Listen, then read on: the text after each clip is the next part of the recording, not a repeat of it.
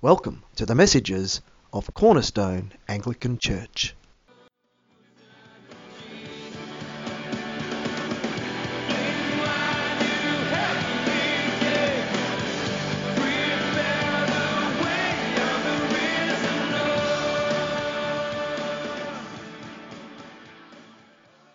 In this episode, Pastor Andrew talks about the people who bring God's message into our world and how to discern the difference between good pride and bad pride.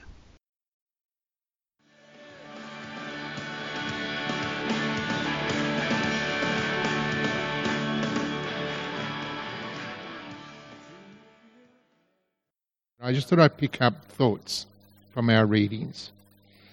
Jesus talks about being invited to a banquet. And I remember back in my days in Sydney at St. Augustine's Anglican Church at Neutral Bay. And at that stage I was living in King's Cross working for Team Challenge. And I took two of our team out to our church, which had a breakfast on between the services. And we were late. And the only table left was a table that wasn't actually set. There was no tablecloth. It was just a table right at the back of the hall. And so we busily tried to get some food and sit down. And next thing, one of the wardens is standing beside us. And he said, "The rector would like you to come up and sit at his table," which was right up the front. So we merrily picked up our stuff and wandered up there, and lo and behold, there were 3 seats available. And we sat down and we had our breakfast at the rector's table. And one of the other wardens turned to me and said, "You know what his sermon was about this morning?" And it was about the reading that we've just had, where Jesus says, "Be careful that you don't go and sit in the best place. You may not be the most important person coming. Rather, it would be better if you go and sit in the least place and be invited up to the main table," which is exactly what our rector had done. And I liked the way in which Lynette attacked the issue of pride, because we have this confusion between good pride and bad pride. That we need to be proud of what we do, but when that pride turns to boasting, turns to demeaning, turns to what we call arrogance, then that's no longer good pride. And that's what Jesus is getting at here. It's good to be invited up to the head table. That's good stuff. And you should feel good about being up there. But to take it on yourself to go there without invitation puts you in a very difficult situation that you just might be asked to move. Have you ever sat in the wrong seat in the theatre? And someone comes and says, "You're in my seat." You ever had that happen? And don't you feel stupid? And then you want to argue. And then you've got to give in. And then you've got to get up, pick up all your stuff and move. And so Jesus has this knack of nailing issues in his parables, of making us understand how easy it is to trip over the line, to move out of a good humility, a good acceptance of who you are and what you do, to over-exaggerate what it is you do. And one of the things in my book on self-acceptance is that the wrong sort of pride actually begins when we feel small about ourselves. So arrogant people are putting on airs because they actually feel small. And they're trying to make up for it. It's the same with criticism. Someone who is really critical of others doesn't like themselves. And they're trying to make up for their own sense of inadequacy by making other people look small. So what do you do with that? You get it healed. You come to God in humility You acknowledge his lordship.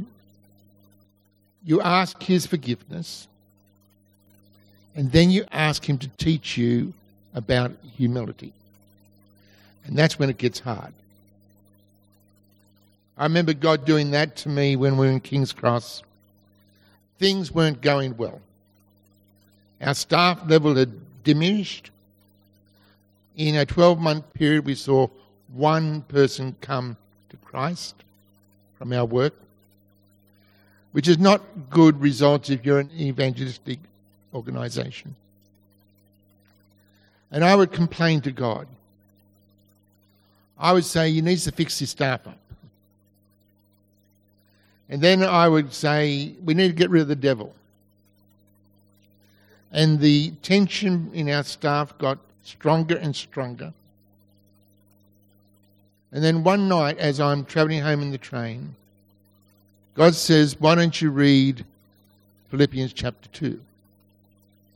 And I said, I know what's in Philippians chapter 2. I preach on it all the time. He said, but why don't you read the 4 verses before what you preach on? And all of a sudden, I realised I was in trouble. Because in that section, Paul's talking about humility.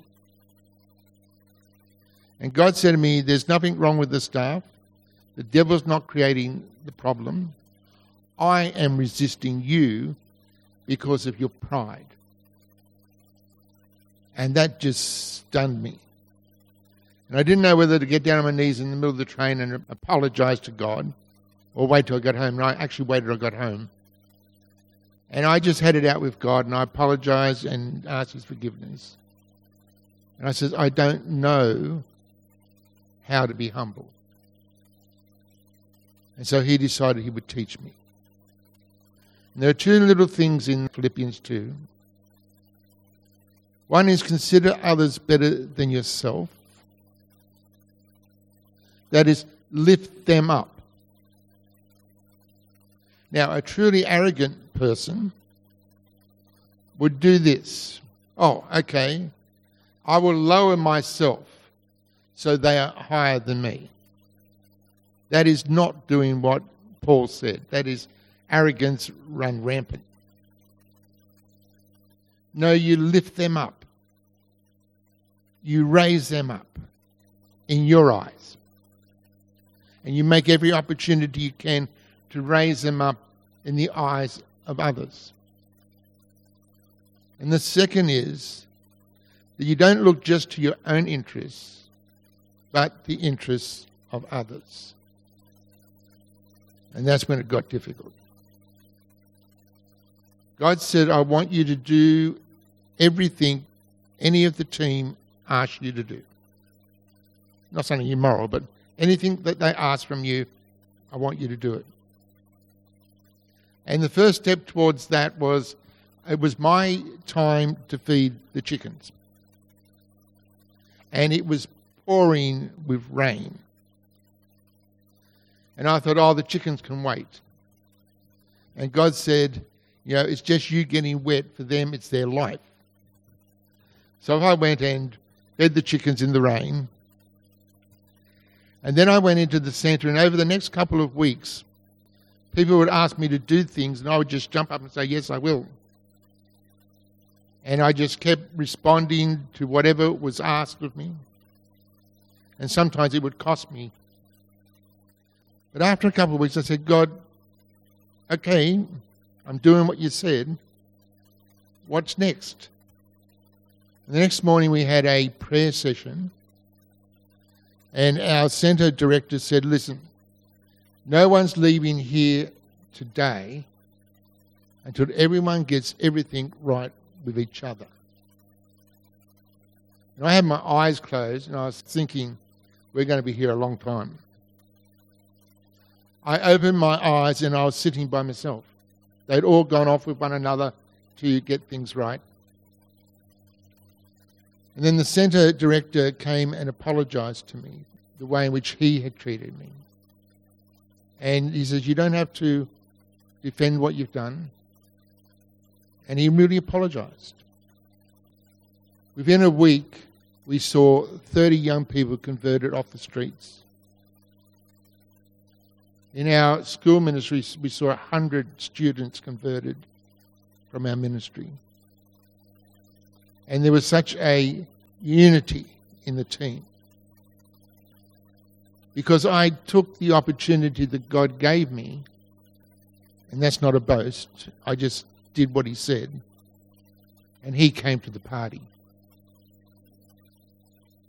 So Jesus is really serious about this issue of when we let pride go beyond its proper realm. When good pride turns to arrogance. And just looking at the comment of what God was saying in Jeremiah 2, what fault did your ancestors find in me that they strayed so far from me? They followed worthless idols and became worthless themselves. And there's a very powerful statement there. When we move away from our God, when we move away from the God, the one and only true God, we become worthless. We totally lose our value. You know what scientific atheism tells us? That the only value we have is the chemicals that go up to make our body, which is probably about $10. That's all we're worth to scientific atheism. To God, we are of immense worth, created in his image and likeness, and Jesus died on the cross for us. And when we're submitted to him, following him, and loving him, we have great worth. When we walk away from him, we lose that worth because he's the only person in the universe that can give us true worth and true value. What were they doing? Even the prophets had got it wrong and were prophesying by Baal, following worthless idols. Where can you go if the priests and the prophets get it wrong? What a sad day for the people of God when the very people who know and should know who God really is and what he really says and what he really calls for move away to demonic powers, to demonic gods, and to idols which are just things that can do absolutely nothing for you.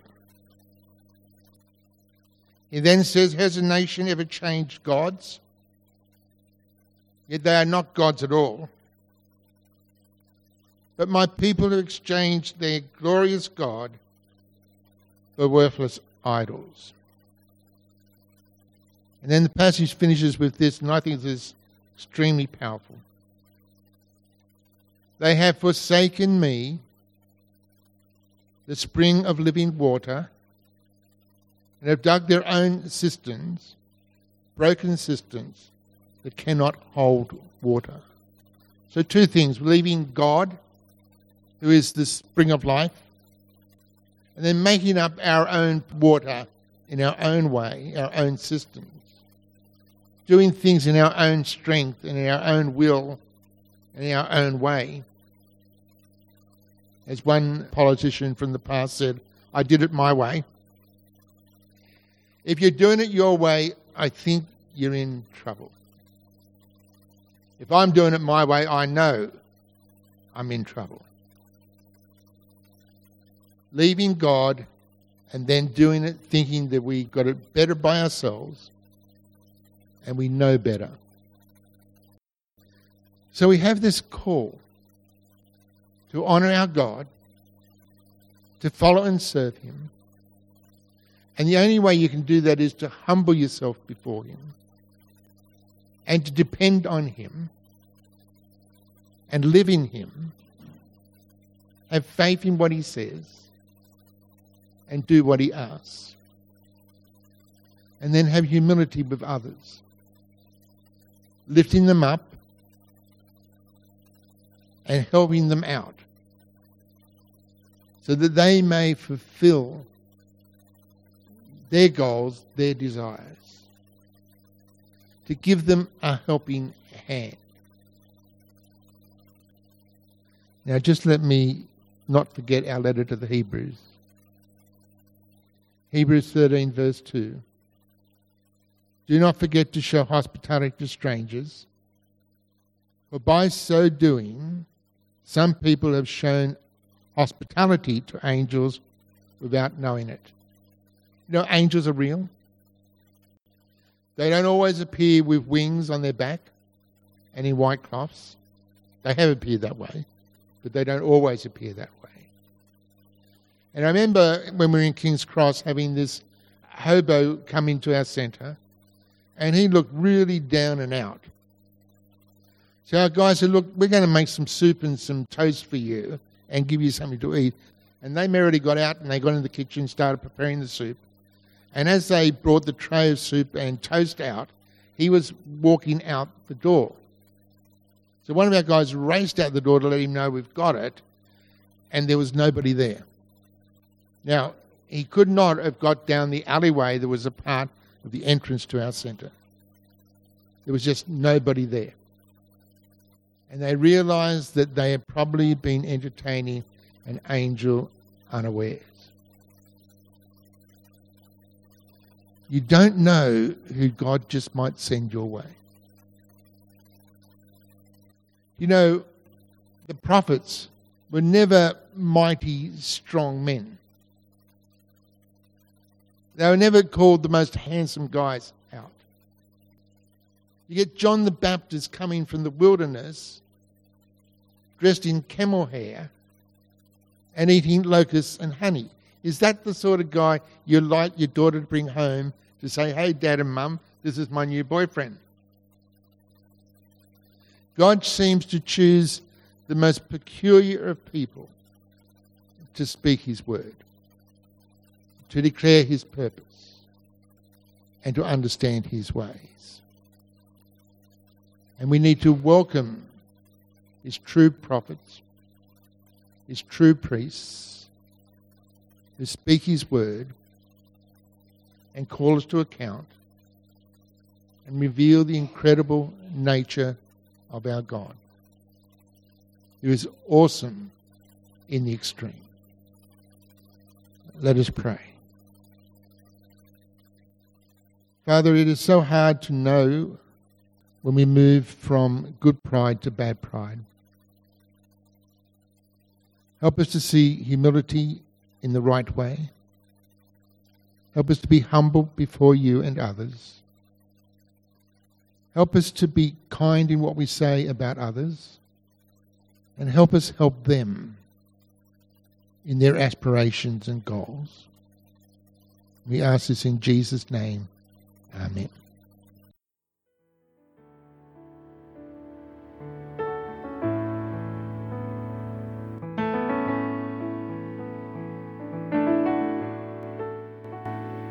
If you'd like to hear more great messages from Pastor Andrew, check out our Facebook page or look us up on the net at cornerstone-church.com.au.